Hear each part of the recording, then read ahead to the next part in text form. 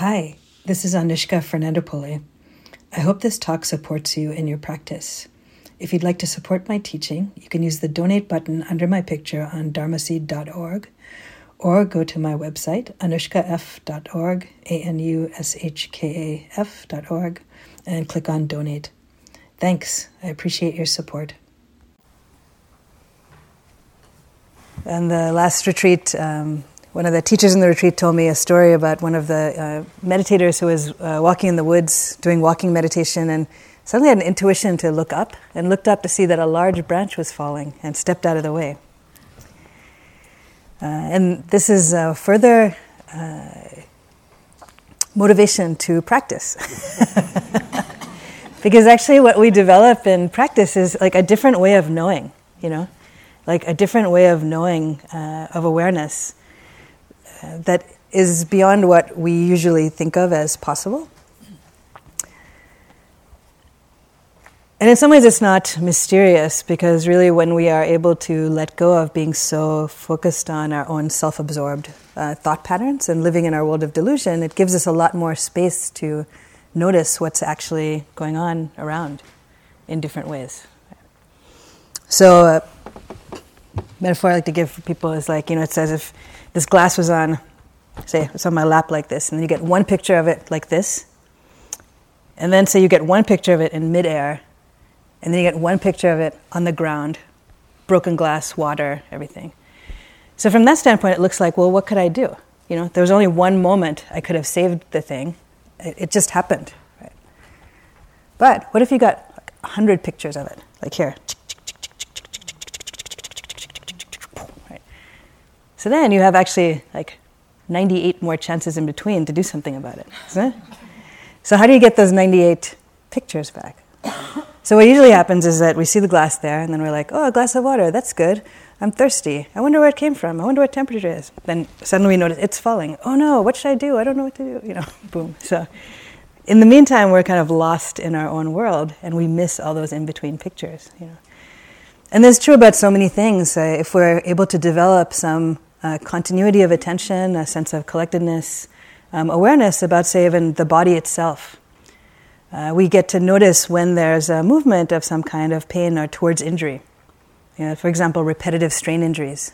It comes from doing something over and over again that has like incrementally painful impact in the body. So for those who work with computers, it's like you're here and your shoulders start to move up and up and up and up, and then suddenly you notice only when it's like that, right? So it's like, what if we could notice like each of these little incremental clicks and be like, okay, relax, right? So developing body awareness like that, right? And then also developing awareness relationally too. So we don't have a sudden thing like, what happened to that relationship, or what happened to that situation? How did that end? And perplexed by it because we missed the 98 pictures in between that were actually giving us information about what was going on. So it could seem like it's psychic or something, but actually, it makes sense when we tune in more, when we have a collectedness and a presence of mind and heart, we're able to take in more information and then actually respond more appropriately and helpfully to the world and to ourselves. So we'll practice together, and today we'll focus a little bit on practicing with thoughts and emotions that I had referred to yesterday also. So some of the more subtle and slippery areas of the human realm to attend to than the clunky old body, but very helpful. So we'll do a couple of little exercises with it, and the general thing is to try to bring awareness to the experience of emotion as it's manifesting in this moment, in the heart, mind, and body. Right? And oftentimes with emotion, you can feel it as an energetic movement, an energetic sort of storm, you could say, moving through. So we start to detect, like, okay, sadness feels like this, anger feels like this, right? Excitement feels like this. And much the same way I was describing with that glass of water, then we can start to notice when the beginnings of fear come, when the beginnings of anger come. So not when we're just in the middle of a tantrum, saying things that we later regret, but we can start to notice in the beginning, oh, this is coming, the storm is coming, right? Before we're drenched. Yeah. Now, many times there's a connection between repetitive thoughts that come through and some strong emotion. And the way that's helpful to practice with this is to notice that the thoughts are there, but actually drop out of our engagement with the content of the story. So usually we're engaged completely with the story. Like, they did this, and then I did this, and next time I'll say this, and they should have done this. And so meantime, there's a whole explosion of different energy, emotions going on that we're not attending to because we're involved with the content of the story. Right? So you can let that go on like it's in the background. You don't need to kill it, but shift the attention. Focus more on what is the energy that's actually fueling that. And pretty much any repetitive thought that comes through over and over again, whatever it is, thought about the past, worry about the future, imagined something or other, it's got some energetic juice that's like fueling that to come back. So allowing that, noticing the impermanence of it, being with that is a helpful way to work with it. The trick with that too is that you can't be noticing it in order to make it leave, all right? Or you can be, but then you're just conditioning aversion. So then if that's the next layer, then be with aversion, right? And with some things that are more complicated, emotional states coming through, there also can be layers. Like the first layer may be anger, comes through a couple times, and then underneath of that is actually a sense of vulnerability maybe, or fear, or self-righteousness, or something. So you only need to attend to the layer that is most easily accessible, you could say. But you could kind of inquire a little bit if there's something that's come over and over again, like, okay, is there any sort of sub-fuel to the fuel underneath of that? And just check it out. So we're doing this investigation with our awareness, right? So not by thinking about it in a kind of like, oh, this happened because of this and so on, but really in an awareness kind of way, kind of like if I stick my hand into this glass of water to see what the temperature is. I know that not by thinking. It was poured 20 minutes ago, and at that time it was this temperature, right? So not from the intellectual part, but from direct knowing, yeah? So that's what we're doing, direct knowing of this experience. So we can begin just settling into your posture and just connecting to the body as it's sitting here.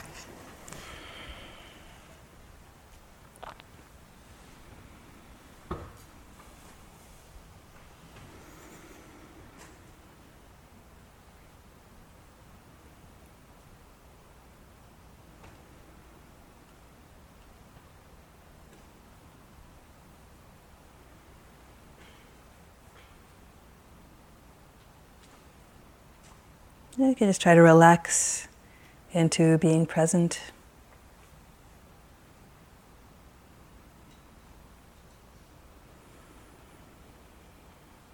So as you take a breath in and as you breathe out, you can try to relax the face muscles, the jaw, the eyes.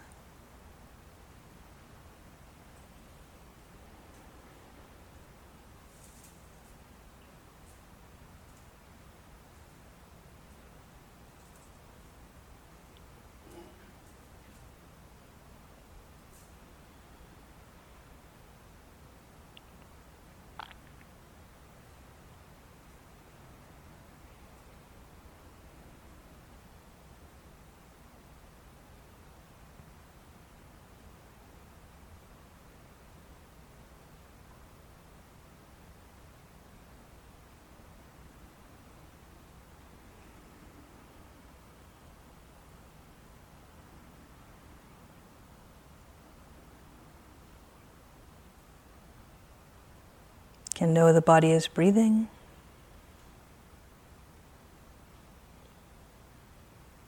Just as it naturally does on its own.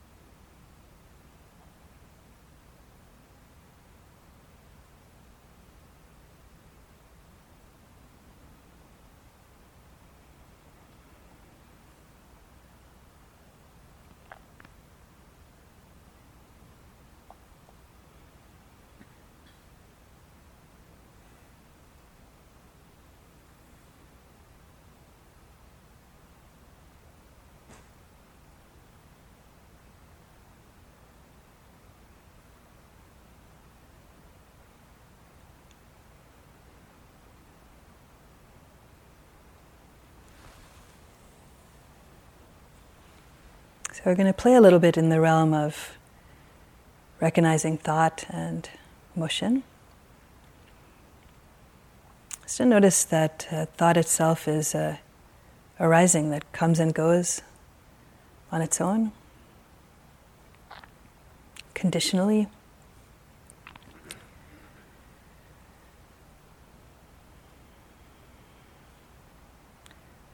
So first I'd like to invite you to remember what your shoes look like that you wore here. You just see the image of your shoes.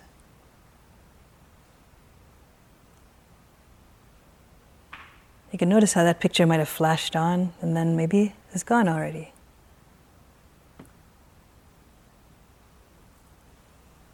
So it arose and passed away.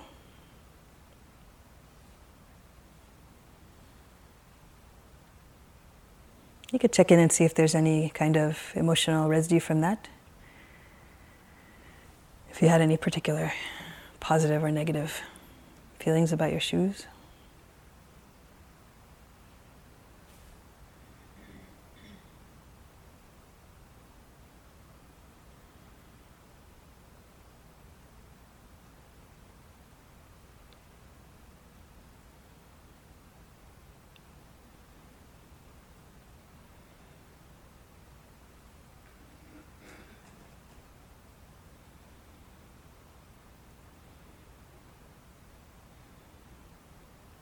Then you could think about, bring to mind the thought of your address.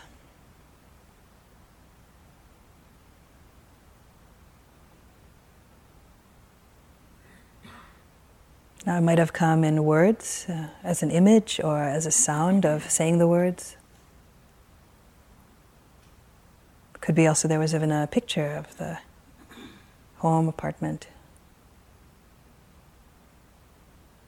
So notice too how that arose and then passed away.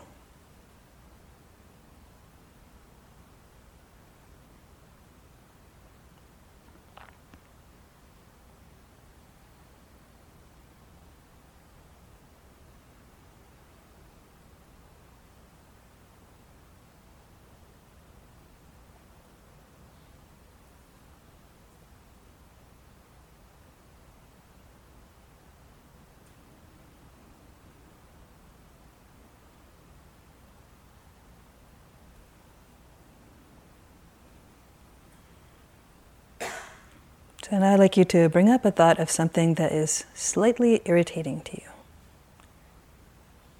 It could be a particular thing, or it could be some habitual thing that people do, or that happens in the world.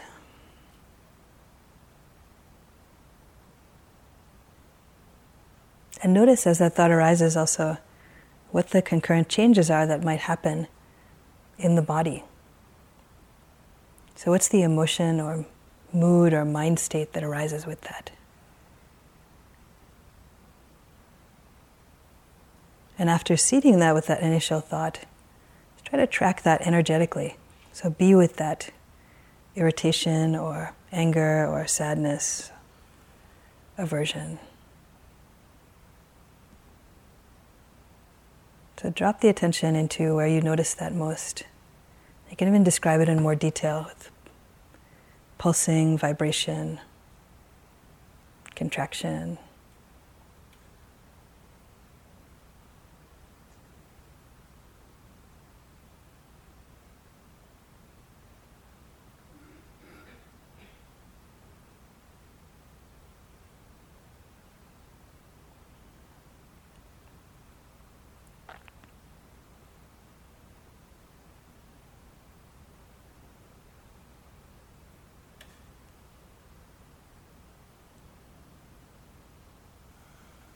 And notice how it changes and moves and shifts.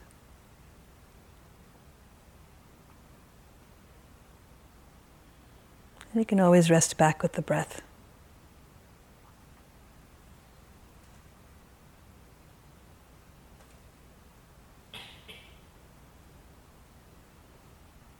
If the emotion or mood that comes up is too intense, you can use the breath as a place to stabilize your attention.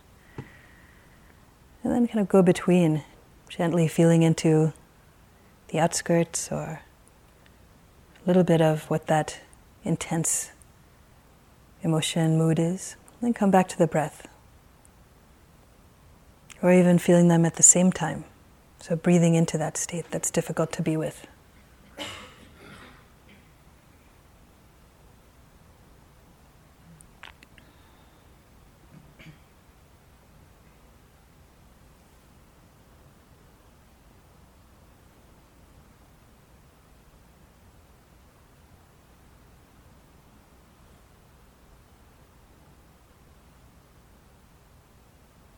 And finally, I'd like to invite you to bring up the image of some place that you really like to be.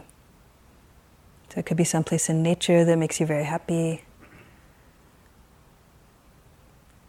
or a particular location, whether it's someplace that you currently go to or from your childhood. So you can allow yourself to imagine that place.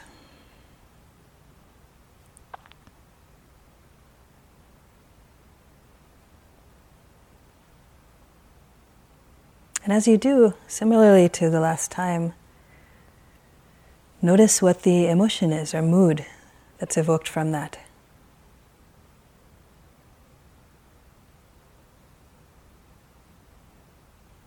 Or feel what that feels like in your heart, in your body, in the mind.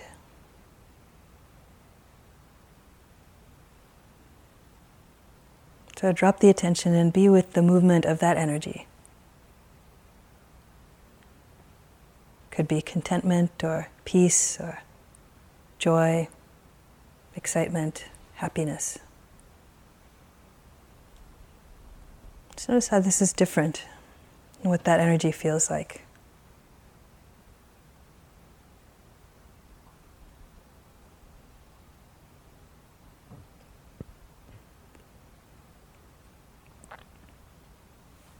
You could also label this with whatever the word is that describes it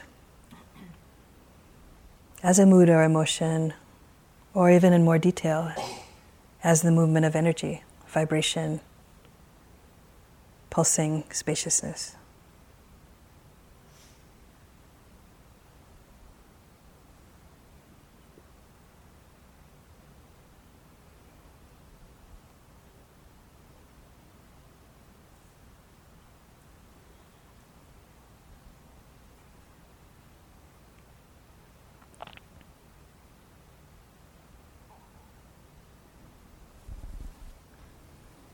And as it seems to dissolve, you can shift the attention back to be with the breath.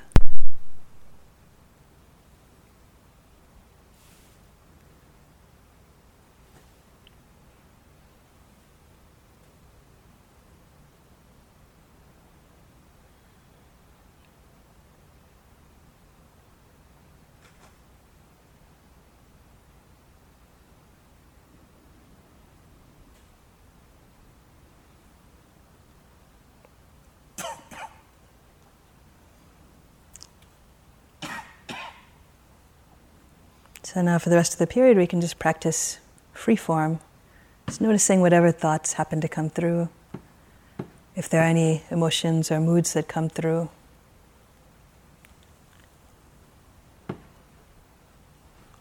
Sometimes it helps to see the thoughts as if they are being projected onto a screen.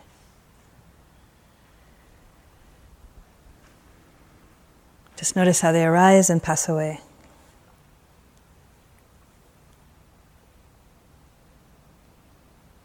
The labeling can be helpful. You could say planning or remembering, thinking, fantasizing. Just as a way to help you disengage from the content.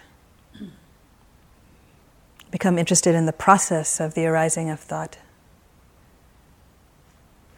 and mood and emotion.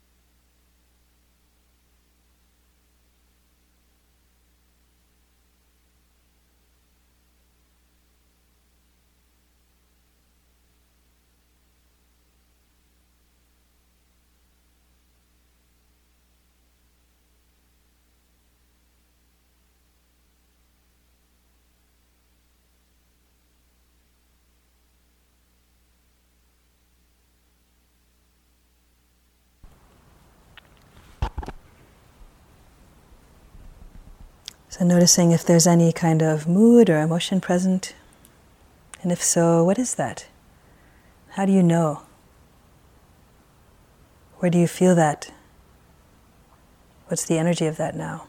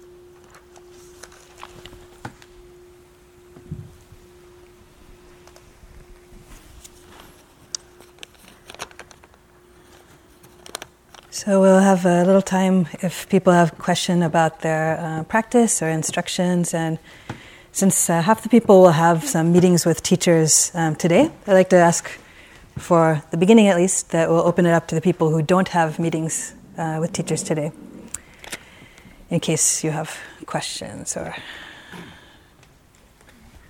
so, yeah.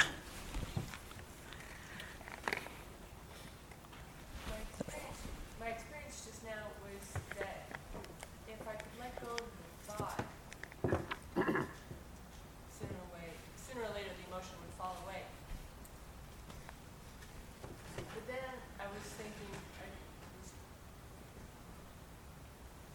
trying to put it in a real life scenario. What if the stimulus is continually coming at me? That's how I perceive it. How do I change the relationship to the stimulus in the moment?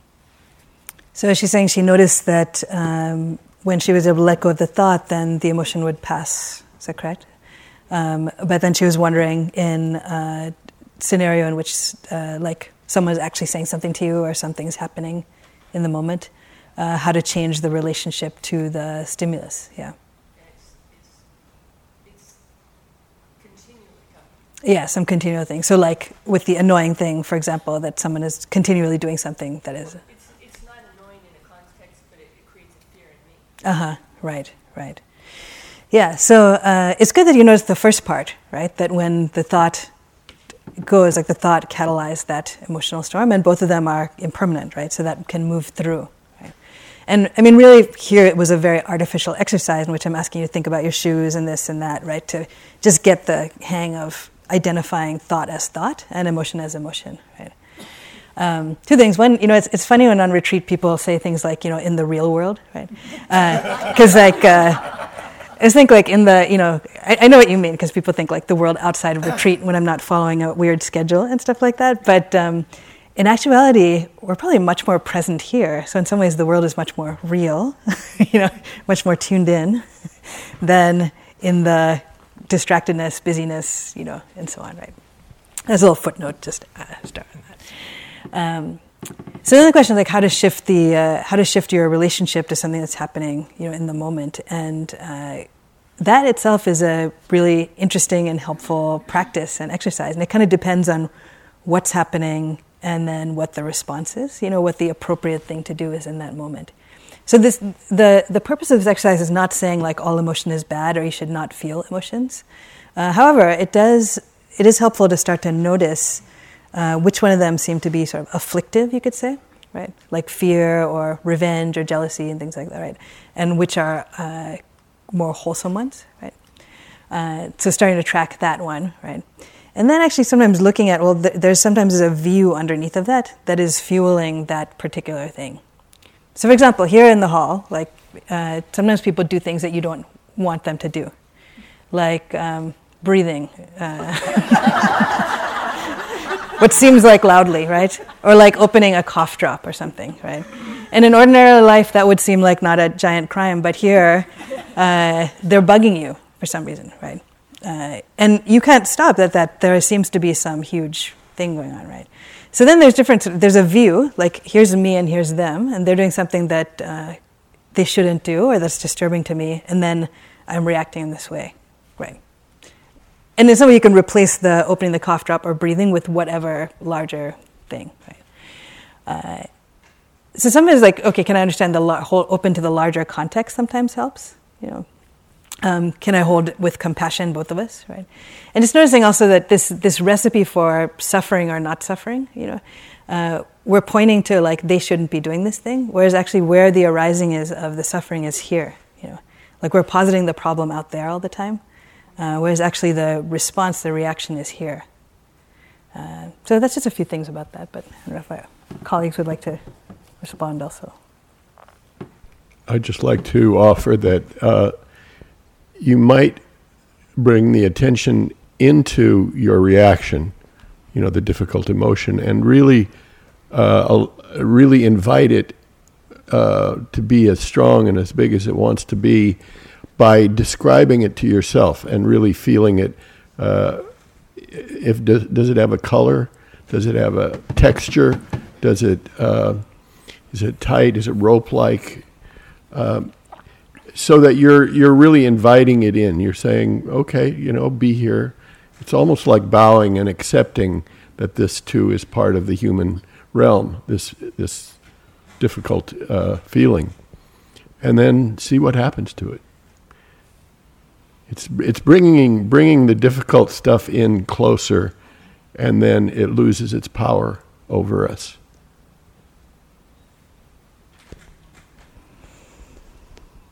Yeah. Can I do a follow-up? Let's see, because there's some other hands, so let me take some of them first. So, okay, back there, yeah. I've gotten fairly good over the last few years at being able to drop in and notice like physiological reactions to emotion, especially if I'm focusing them. Like during this meditation, when you say, think of something that irritates you, it's really easy for me to feel physically what that feels like. But one of the instructions I've gotten a lot in meditations is, when you feel when you experience an emotion, name it. And while I can feel it fairly well, I can't necessarily put a word to it, and I don't know if that's a problem or not, if that's something that would be helpful to develop, or if that's just not important. So she's describing that she can notice what it feels like when there's an emotion present. She's saying physiologically pretty well, but she doesn't always know the name for what that emotion is, and is it important to know that name? In some ways not. In some ways yes, in some ways no. So kind of the tone of that, right? Which sometimes could just be like, ugh, right? Like that's so you can just sort of gently open and see like, oh, what is this? And then if there's something clear that comes, then that's good, but you don't need to search too much. If you just at least know the tone and feeling of that, and kind of like the contractedness and so on, I think it's okay. You don't necessarily need to identify it. And also, like, sometimes people get too caught up in the nuances of words and stuff too. So you can just let that go, I think. And you can also develop more facility with it too, I think. After a while, sometimes it becomes more clear, like what this is. And then it's interesting to track the whole thing, because then sometimes we will say or do something, and then we say like, oh, look what happened when I talked to someone with this, like, like, oh, okay. Yeah. You could just simplify, it's either yum or yuck. Yeah. This is sort of related to that, and it's the going up into your head, back down into your body, up into your head, back down into your body thing. The second part of the meditation, I was on this phenomenal trip with doors opening into the universe and down into the earth, because it was a loving kindness meditation that I think you took me on. Anyway, it was great. And then I stopped and I'm like, oh, this feels like awe. Take it in so you install it, a la Rick. And then I went up into my head. And then I'm like, wait, I want to get back down into my body. I don't want that to go away. Head, body, head, body. How do you deal with that? Rick can answer this question.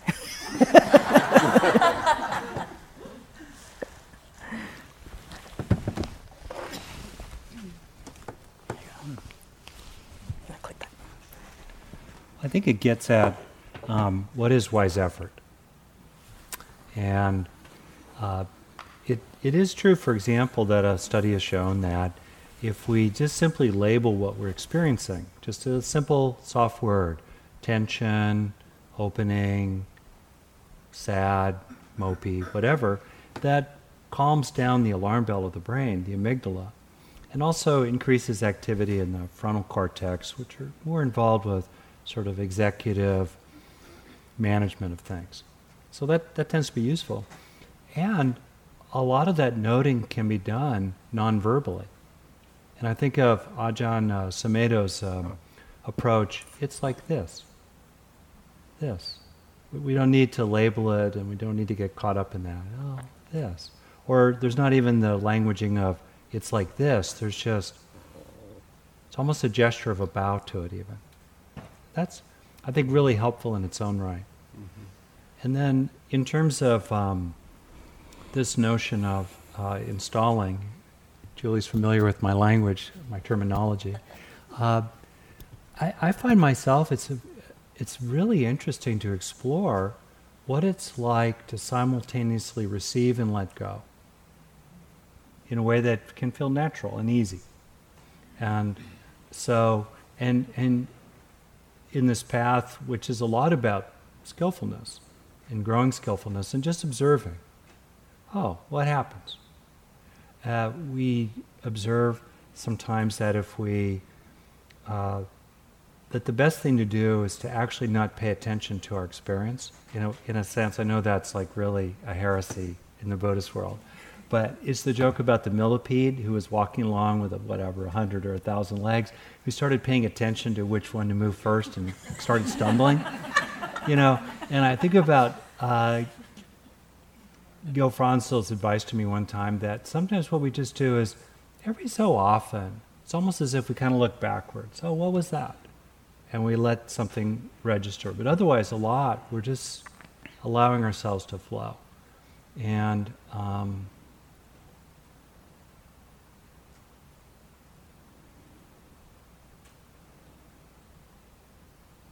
just would leave it on the feeling in the body of,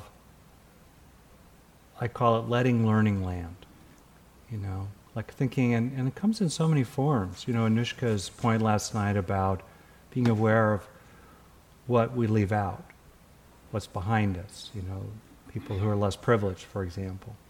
And that too is a learning to land, you know. What's it feel like to have a steadiness of mind? That's a learning to land. Whatever that might be, you know, an opening into allness. What's that? Learning to let land. And it can feel very relaxed and easy and intimate. And if it feels driven or goal-directed, states I know very well, it's like this. Driven, goal-directed, yuck. Quoting Wes.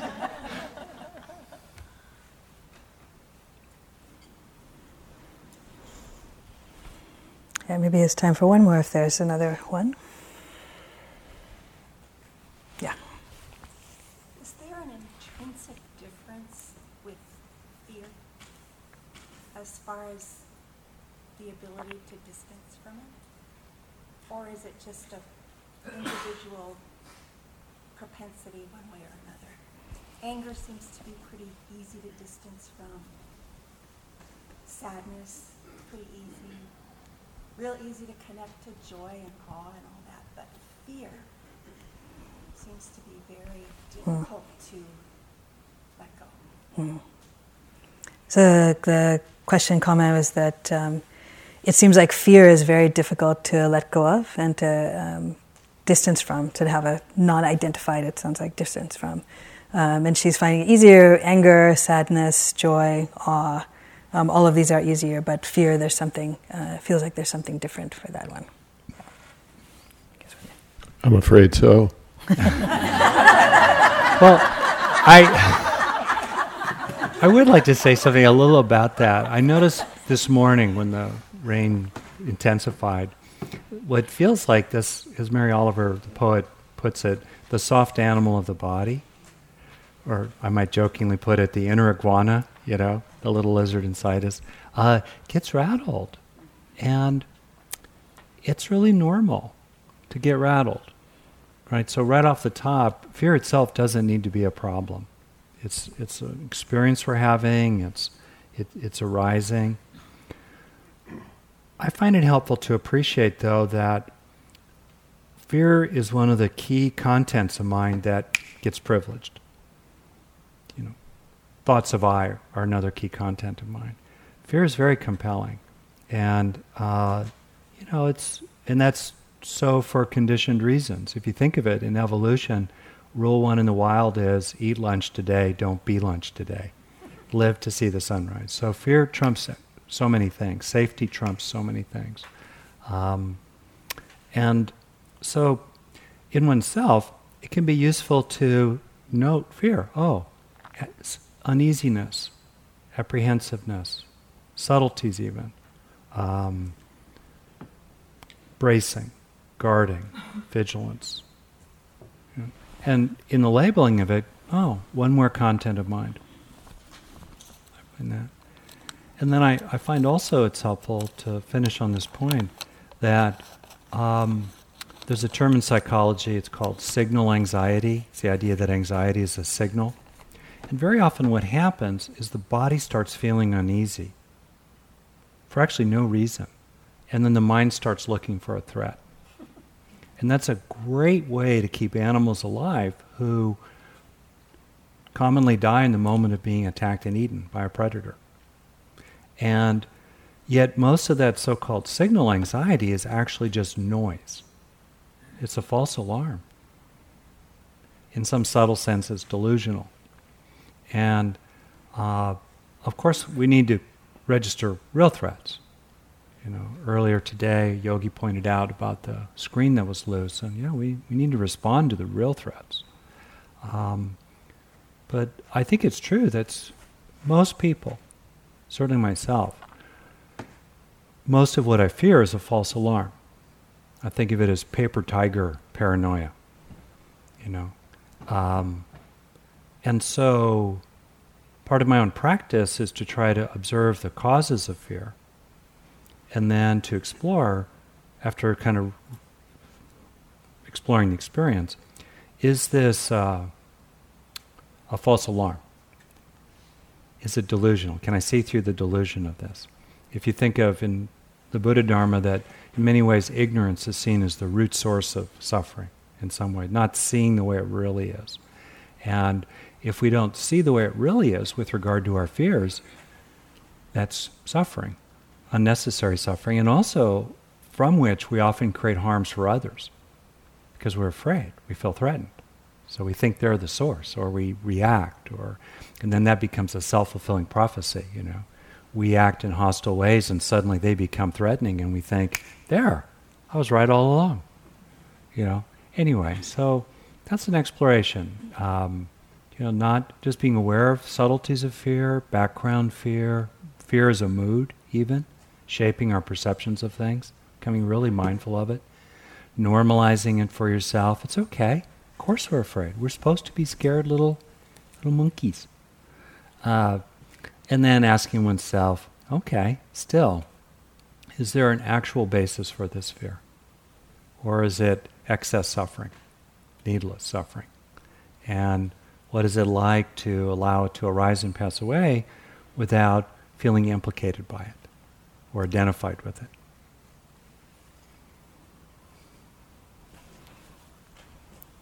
All right, so a few announcements for the day. So some people will have the meetings with us this morning at 10 or 11:30. And please check that and do come to the one that you're listed for. I'd like to check in with you. If you have meetings in... Thank you for listening. To learn how you can support the teachers and Dharma Seed, please visit dharmaseed.org/donate.